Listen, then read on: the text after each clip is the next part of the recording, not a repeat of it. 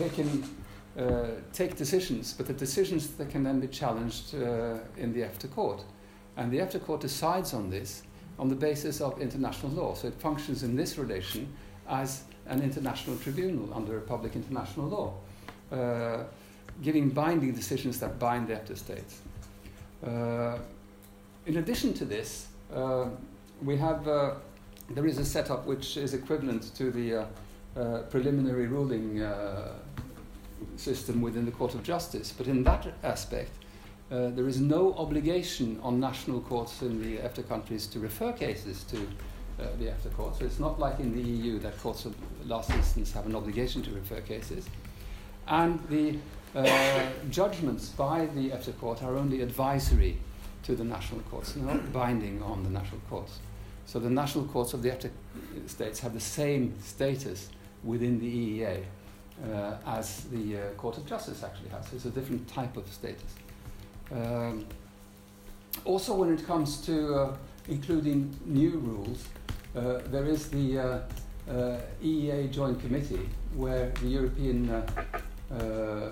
where the Commission is represented and representing the EU side, and the EFTA Standing Committee is representing the EFTA side. So there are two votes in this, and decisions have to be taken by agreement between the two sides. So there's no new EU rules are introduced into the EEA without an agreement between the two parties. So this then preserves the legislative sovereignty of the EFTA countries in a formal sense. There are some challenges to this. One is, of course, if new rules are not taken aboard, then the rules of the single market are unraveled. And the other party, as the agreement neutrally says, which means the EU, may take protectionary measures. So if the EEA agreement is not kept up to date with the developments in the EU rule, certain aspects of the internal market rules may be taken out completely of the agreement. So let's say that a new banking directive is not introduced into the EEA agreement.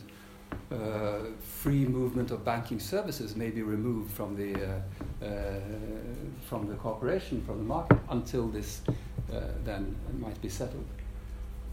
It is also a matter of the national authorities to implement the EEA decisions into national law. So this is still as in any international treaty and not a supranational treaty, it's up to the national legislator to do this.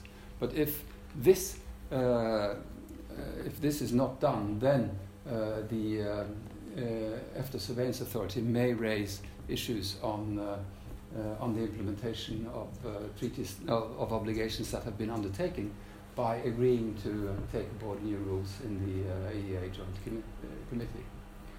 And this is, of course, then the question and the thorny question of dynamic homogeneity, because it is not sufficient only to have the same rules at one time, but the rules must develop in line with the development in the EU. Maybe we should go to the next one. Okay. And this goes over then to the options. Yes. Yeah. Okay. Thanks very much. You didn't say this about the Supreme Court. Maybe you should say that the ECJ first before we go on to. Yes, that's it. It's a slightly, but that's a slightly different topic because that is on the assessment of the agreement that the UK will achieve. Okay, let's proceed. What we have done then and tried to discuss in the book is these types of possible options. So, in terms of this, and here, of course, what we do is that on the one hand you have the formal and the statement that the act is covered, whether they, like Theresa May is basically dismissing this Norway option, or and nobody has, of course, outright embraced it, even if there are some people supporting it. And then you have these other three. Now, the Norwegian option, a la carte pick and mix, is to some extent what Hans-Petter says you could very often have, because you will have a different combination anyway. But of course, it matters a lot where you have this pick and mix, and this is precisely what we have been saying, that this, you have no guarantee. I mean, you can't choose yourself. The EU will set the parameters for this. Within Option Plus could mean, for instance, the customs union, that the both internal market and customs union. Minus could be without that, but it's also other possibilities in this. And then this last one, which we thought was very important to bring in. That's the most likely one. That's what we think too. That's what we think too, that there will be a gap between formal statements, maybe even some of the formal arrangements, and the reality on the ground. And of course you have a lot of evidence from Switzerland on this, with this Autonome Nachvollzug in Switzerland, where the Swiss are formally speaking making their own legislation and so on, but in practice this has been vetted to the EU compatibility. Well, this is what they've been doing since 1984. So they are checking, because they had the networks with EU officials earlier, especially, so they knew, and they were interacting very closely, so there was a high level of trust also between Swiss officials and EU officials. With agentification of the EU and all kinds of other factors, this has become more difficult. And also the fact that they have to keep updating the agreements with Switzerland has made that option very unattractive for the EU. And there was a report that was leaked, Jean-Claude Piry was talking about, saying that the EU is definitely ruling that out. I wonder if I may interrupt you and ask you whether you're making a distinction between Norway model and the Norwegian option, or are they exactly one and the same? At this point, I think we're thinking about the same. I don't think we make any distinction on this in that sense. So that, and you can always question whether, because also it's a good point, because we could say that there is no such thing as the Norwegian model, strictly speaking, because it's also an EEA, so that the Norway option would probably be the one specifically tailor-made to the Norway case, and maybe we want to make that kind of distinction. We're talking about not the option for Norway, but the option for the UK of adopting. Yeah. But I thought it was the option which was adopted by Norway out of the model. I can see that now. It's and of course that is an important distinction, because practice also will develop itself and could also diverge considerably from the formal arrangements that you have. Also, model has this kind of holistic connotation. Yeah. So even if you in the book you kind of use it interchangeably. I mean, I think that as soon as you can go to we probably should have been more makes less more sense. Yeah. Less rigid and use option instead. Actually. Okay. If we then try to say something about possible lessons, we're back to model. I think the most important thing is the norm and predictability, and this is also what has happened. This is what you hear. For instance, the Business Association of Norway is saying that this is imperative. Don't touch the EEA agreement. And they are very concerned about Brexit also starting to spin this out of control, because there are also different kinds of sentiments in Norway about this. So, but it certainly emphasizes, of this triangular structure, it certainly emphasizes this over state sovereignty and national democracy. Okay, that's the type of structure. Maybe we can say something about the court there, because in comparison with Switzerland, which have the same rules on some of the aspects, mainly on goods, but also on free movement of persons and on establishment of physical persons, because of the free movement of persons, but not on legal persons, not on corporations. And that is that a lesson from Norway is that in order to have the Court of Justice to interpret these rules, which are identical in their formulation to the rules in the EU treaties and in the secondary legislation, in order for the court then to interpret them identically, you need the institutional settings, the institutional build-up that the EEA has. So the Court of Justice has said in the EEA context that because of the institutional setting and because of the aims of the EEA, these rules are interpreted identically to the way the Court of Justice interprets the rules within the EU.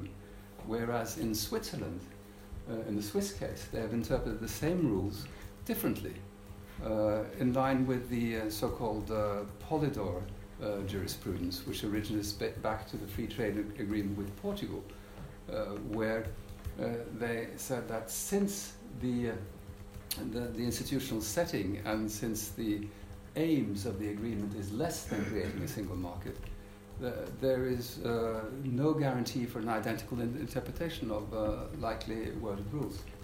So I think that's a major and important lesson also to take away from the EEA as compared to free trade agreements.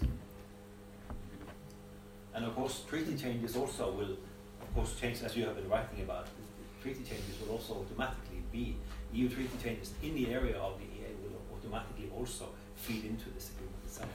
So that's also something that the states themselves under this agreement will not have no influence on the treaty changes. But what, if you also then look at practice, I'm pretty sure that this, because we've heard this, people don't know about what the EEA agreement is in many places of Europe. Of course, it's taking time now. So the only way in which to have assurance is that it is associated with being inside the EU. Then there's no problem.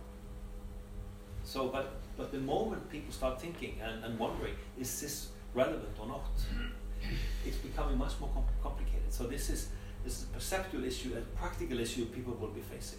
It's not a legal issue as such, but it has to do with how you are actually being treated by all kinds of different actors across Europe, whether they understand you as being part of this or not. So the behavioral component, I don't think one should underestimate in this, because Europe is very complicated and there's very large variations in terms of the competence people have, in terms of or the framework. Now, what we have been discussing in the book also is that in Norway the whole issue, especially of EU membership, is depoliticized.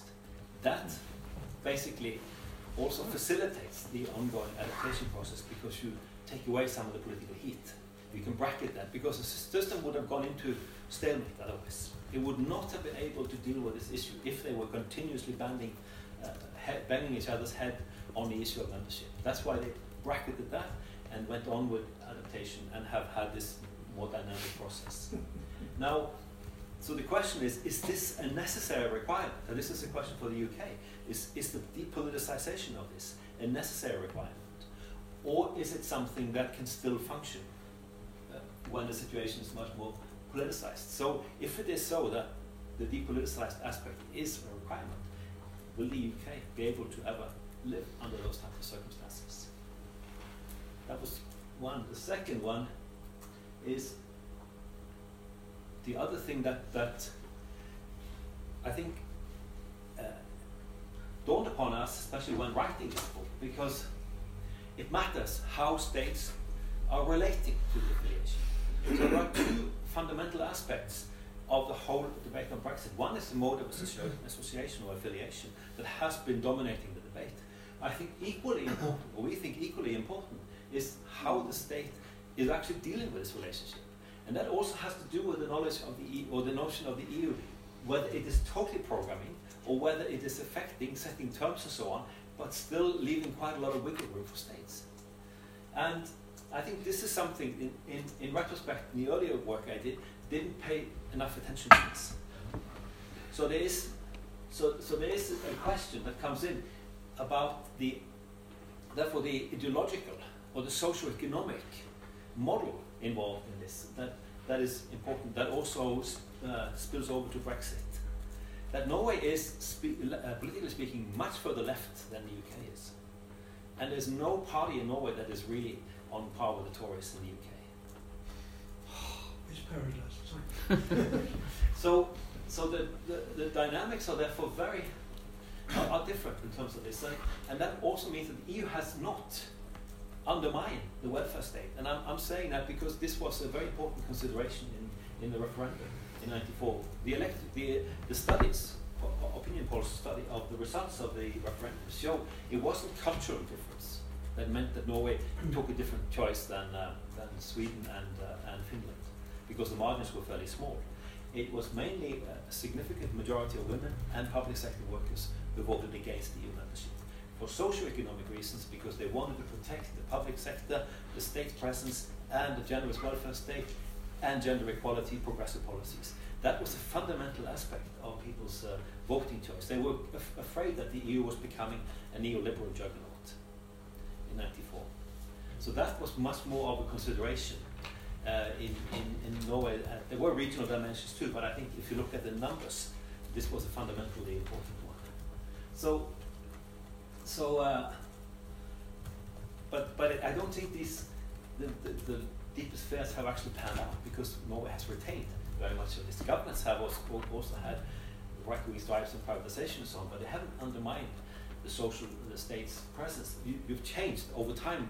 The Norwegian state's presence has changed from a significant role in accumulation to a much more only fundamental role in social protection and welfare and health. So you can say the state's role in society has changed in that, but its significance, especially in terms of buffering, compensating itself, has not gone away. I think maybe the trade unions now are starting to lose a bit of confidence.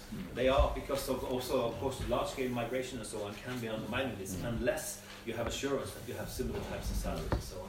And there are issues coming up, because we're talking about large numbers and so on. So yes, this is coming up. But generally, up until recently at least, there was not even that much concern, but a lot of these things have become more politicized now for various types of reasons. And the question to the UK is, can the UK do the same? And will there be one UK position or multiple UK positions? I came from Scotland yesterday, this morning. They're not exactly on the same wavelength on a lot of these types of issues. So there are different voices also inside the UK on this. And then, okay, the third one that we are mentioning in the book, but probably could have played that more, is about the border. That Norway had to, basically was faced with a choice when Sweden joined the EU as to whether it wanted to have an open border or whether it wanted to have a border with Sweden, with border controls and all this. So it asked the EU to be included in Schengen, which means that when we from Norway are going to enter the EU via the UK, we have to exit Schengen. So, because we're inside the internal border with responsibility for border controls. Part of the reason was because it would have undermined the Nordic Passport Union, which was established before, and the free mobility in the Nordic region. So there is a political importance in maintaining this open border. It's not with the same stakes as the Northern Ireland one, but we have also faced this type of issue of borders in this, and the necessity of open borders. There's a very large trade leakage to Sweden. Loads and loads of people are going. Trading very large numbers so they are calculating something like 8,000 jobs lost because of this. Because of differences in prices and fees and so on between the two. Okay, something quickly on different logics. Because I think we are mentioning this also in the book. It could be somewhat, so far with the withdrawal agreement, we've seen somewhat different logics being played out. That the EU has been operating much more in terms of establishing procedures and getting, trying to ensure normal compliance. This of course has to do with affiliation, but it also has to do with the EU itself, and the UK started trying to pursue a bargaining element. And of course the fact that they are legally programmed also matters. And then this one. Yes, this is also a very important point, which many people don't know, that the original EEA agreement that was agreed between the EU and the EFTA countries was rejected by the Court of Justice for legal reasons, and this will be the same here too, that the Court of Justice will have to approve the agreement that is reached between the UK and the EU, and the EU is restricted because they're acting within the competences of the agreement. So the final word will be whether the agreement then is in accordance with the competences and the substantive rules of the treaty, and that final word will be said by the Court of Justice and not by the negotiators. Okay, what we also have, and I'm not going to say much, we're also trying to say something about the possible effects on the EEA states of Brexit. So we're discussing 4 different scenarios. Basically, the assumption is that the effects will be quite significant, regardless of which one, but they will be different under the different types of scenarios. Even the second one, so the third one, scares a lot of people because it will upset the balance quite significantly within the EEA. And also, we think that the UK will politicize this consensual, the unanimity provisions and so on, making it very difficult to reach this. So it could actually change, and it could also generate a lot of pressure I mean, the other ones will also be generating pressure for renegotiating, and this could also generate other kinds of pressure. So, under all these scenarios, it is likely to see that there will be politicization and a lot of uncertainty and so on, and different dynamics in both places. So we have elaborated on this in the book, but we're not going to go through that now. We just say something. Just leave this now, and I'll just stop and leave it for the discussion. Thank you. Okay, thank you very much. Before we go to discussions, I have one security question. Whose bag it is?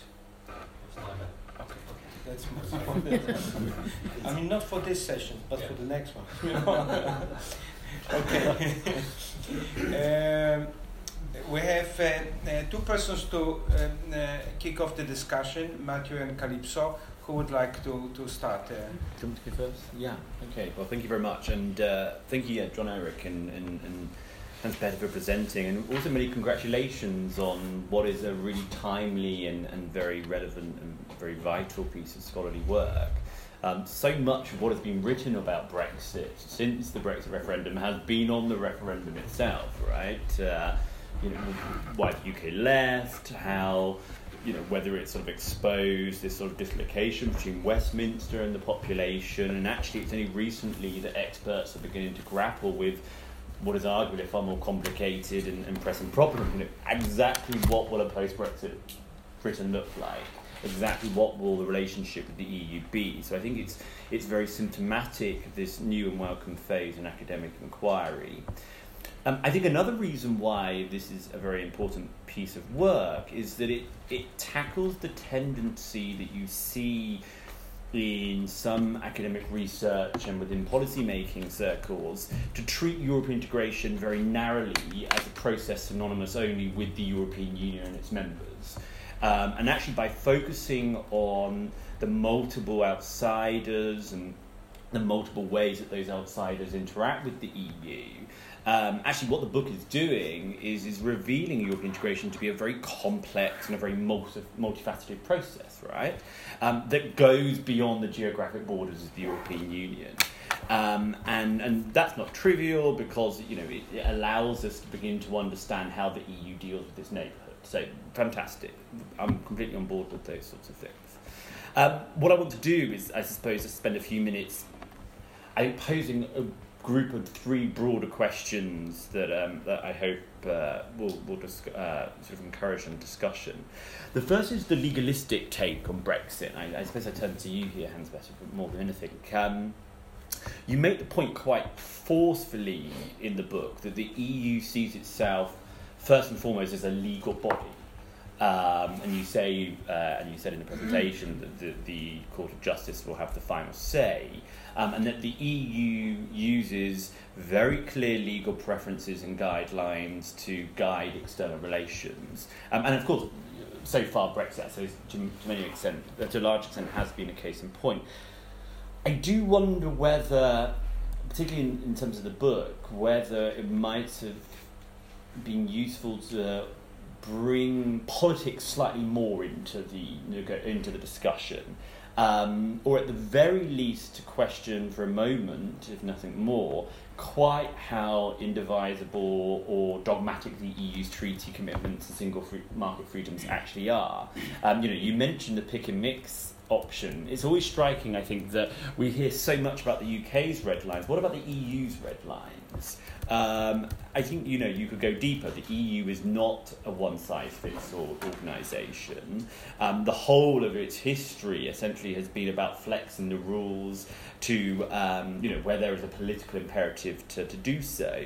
The EU cherry picks. The EEA agreement is an example of cherry picking. I suppose, if I want to put that in terms of a question as opposed to sort of various comments, quite how far is the EU, and by that I mean collectively, but also the various different institutions, because what was interesting about your piece is, the Court of Justice is going to come along, but I haven't read much at the moment about how the Commission is working with the Council and how the Council, is going to try and is it going to have an effect on the Court? So how does the EU collectively and the individual institutions, how far is are these individuals prepared to go beyond the legal remit and, I don't know, be politically elastic, I think is the phrase that I would choose. Second point,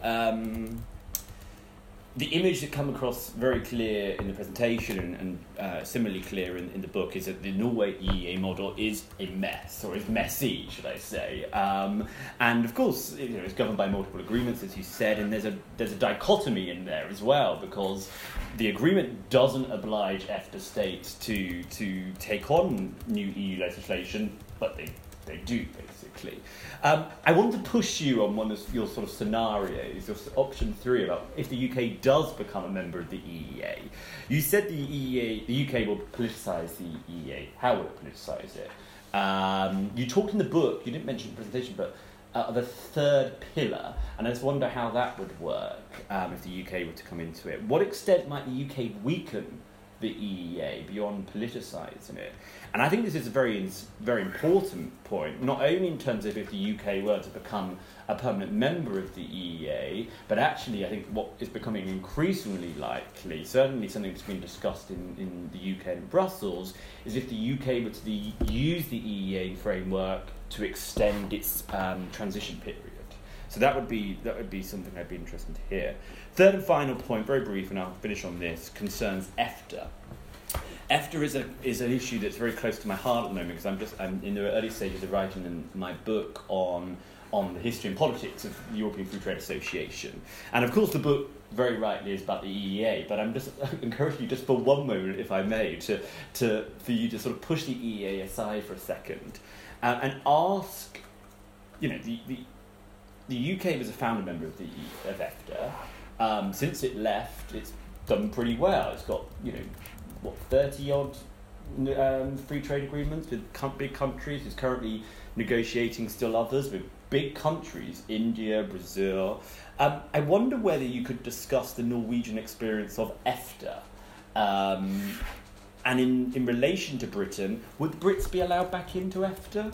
How might it affect the organisation? I say this because when I was at the archives, which are a very weird, sort of in a weird dungeon under the headquarters of EFTA, I'm sure you know, and last year I was sort of shown around the building, and the EFTA building, the headquarters in Geneva, is 7 floors high, and it now only occupies the 1 floor.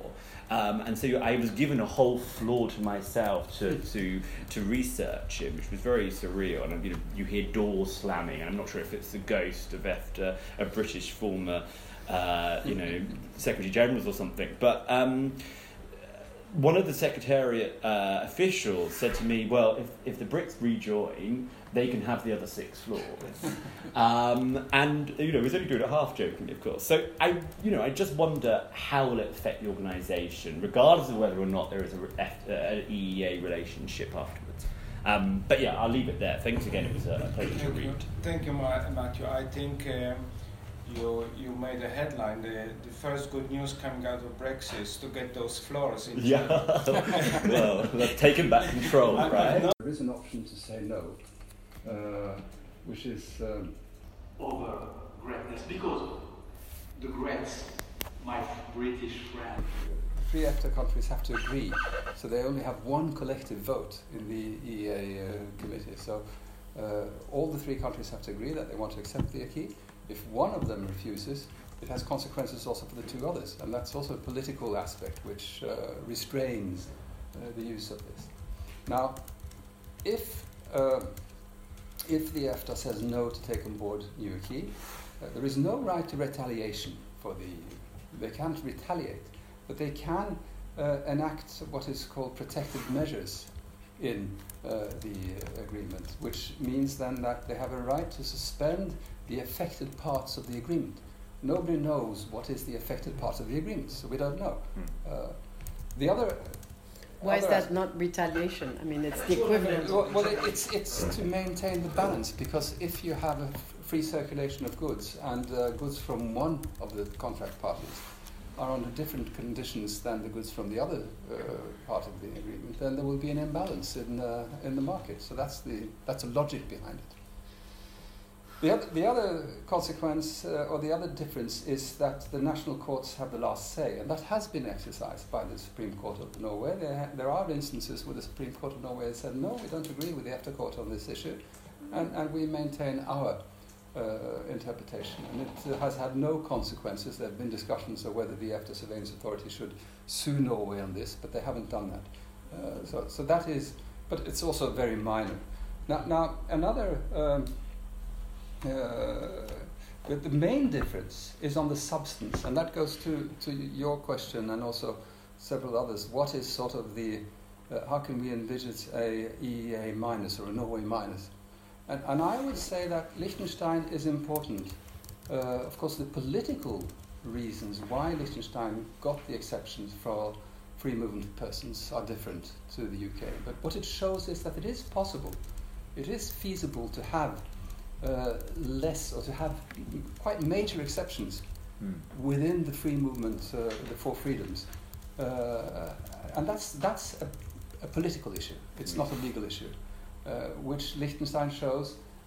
Denmark even has exception from investment in summer houses within the EU. I mean, so there are on the matter of substance, how far to stretch the four freedoms. I think the Court of Justice will not interfere. What they will interfere in is on the matter of institutional integrity and on the matter of rule of law and protection of rights. So if the Court of Justice is dissatisfied with the agreement from this aspect, they will veto it, I think. But they won't interfere in the substance. So there could be quite large. I mean, one could accommodate the red line on immigration, I think, without upsetting the legal build-up of the single market. The cost of not having a customs union and the border to Sweden, VIT is the catchword. VAT is the catchword there. There is, in all commerce between Norway and the EU, VAT has to be deducted with export from the EU and has to be imposed again. I mean, there is no harmonization of the VAT.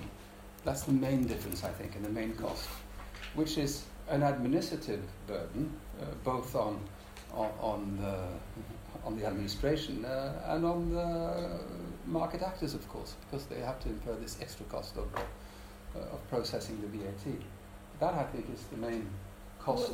What does it do to border management? Because in the Northern Ireland debate, customs union always comes up as, well, if we don't have a customs union, we have to have a border. Yeah. Now, VAT can be pulled in without having a physical border. And it mostly is, yes. We have, there are some official border crossings where if you want to process VAT in customs, you can cross there, but you're allowed to cross anywhere. If you do and you try to evade VAT or customs if it's third country goods, then of course it's a crime, it's a criminal offence that you're committing. So the border... Understood there are spot checks. And there are spot so checks, that's yes. There are spot checks. And most of this VAT stuff is done electronically. Most of it's done electronically, yes. So on customs union, just to stay on that point for a moment, it really means that the debate in the UK, everybody's obsession with being in the customs union because of Northern Ireland is not founded, because it really matters a single market. Yes, I think so. Yeah, exactly. Yeah, I put this together. No, but that's what's fascinating, and because you prove that we can say this deductively, but the Norway case shows this. The head of the customs in the parliamentary questions actually said it's going to cost the UK something in excess of £2 billion to actually sort of incorporate the customs restrictions. They can choose to do it that way, but they don't have to. Yes. No, it's. I mean, I also can't get my head around this customs union without single market. I mean, I don't understand that.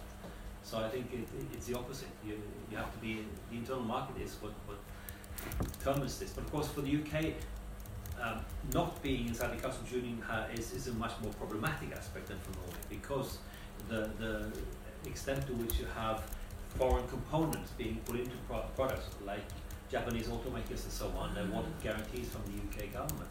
that is quite different in the UK than it is in Norway, because most of the goods coming out of Norway are resource types, that are originating in Norway. So you don't, of course, you do have the problems of customs clearance, but it's a different magnitude than the UK, a significantly different. So in that sense, for the UK, it's much more important. The Norway Plus with customs union is much more important for the UK than for Norway and the other EEA states. But if you take away the single market, there would be no free circulation over the Irish border. No. I mean, so the customs union doesn't help. Yeah, so it's the opposite. As you were saying. Yeah. So, any other points? On trust, I think one of the interesting things, I mean, we're drawing on Johan Olsen's work on this about trust. And what he's showing is that in Norway there is a difference between the formal arrangements and customs use and reality. But people still trust the system. Now, part of that also has to do with familiarity with the concept and the model. And of course, that's something you don't find. So there are two aspects to this, if you want. You have the vertical and horizontal you mentioned. In addition, you have the epistemic security you get from the understanding the principles, and the polity configuration itself is important. And then this is what the nation state rides on, in terms of people being familiar with this, and that also engenders trust. So if you at the same time have a state that actually delivers, I think that magnifies this effect. But the reality can be quite out of sync with these concepts we have about sovereign democracy and so on. And that's what you're seeing. But the question is, there is a break-off point, and when do you reach it? So for now we haven't reached that, but of course things are being in more flux and there's more uncertainty and so on. The EU starts from the opposite. It doesn't have a justified or a kind of a story, if you want. People are saying that everybody will actually comply with, because it's a political experiment. So the justification problem for a political experiment is much more, the challenge is much bigger than it is for an established system. So the EU starts on this from the opposite angle, and it's therefore much more difficult, because you have to develop both the epistemic security and the type of trust from delivering and operating in compliance with people's normative instincts. There were a lot of very good questions here. Fisheries we didn't touch. I mean, just keep in mind that Iceland is also going to be part of this, and of course the UK has its own history with Iceland on fisheries. I don't think this is going to be easy.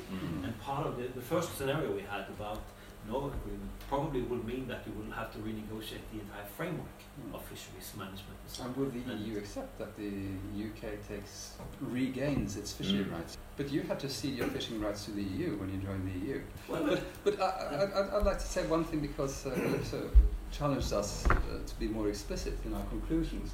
We haven't really discussed this, but I think we are quite explicit in the last paragraph. Or the last page. Yeah, there's one big paragraph. And I think what that says, at least from my point of view, I don't know whether Jon Erik agrees, is that a soft Brexit is impossible. And the only viable options are a hard Brexit or a Remain, in my view. Well, I think that you could have the sneaky solution. This is what I'm suggesting actually on the sneaky solution. I think you will have a Potemkin village more than actually a firm commitment by the UK to do so. So I think, no, in essence, I think we are more in line, because I think they might slide into it as some kind of suspended animation or something like this. It's not something they deliberately will choose. And we are not advocating that either, because of the issues that we have experienced. So, but it is also like the EA itself for Norway.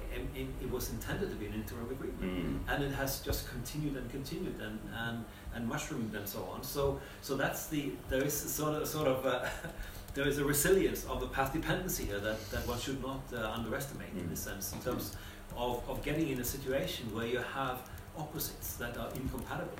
You asked about the politicization aspect and so on. The thing in Norway is that they bracket, as I said, the membership issue, so that makes it easier to continue with the adaptation.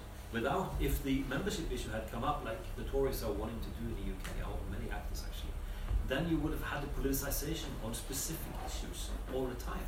The question of membership and what it entails and so on, the sovereignty terms and all this, would automatically have been feeding the agenda. This is what they have changed in Norway. So the argument we make in the book is that this actually facilitates the adaptation process, because people know that, we're not going to be discussing membership now. So we're just okay.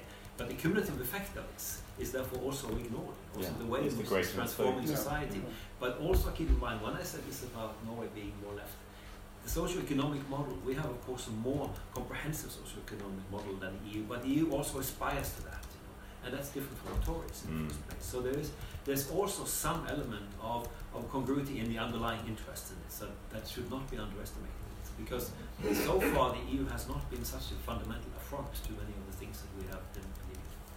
Wake up call. Ladies and gentlemen, I don't close these discussions. I suggested we move it to the common room and have some, to the garden even, if we can get a drink there.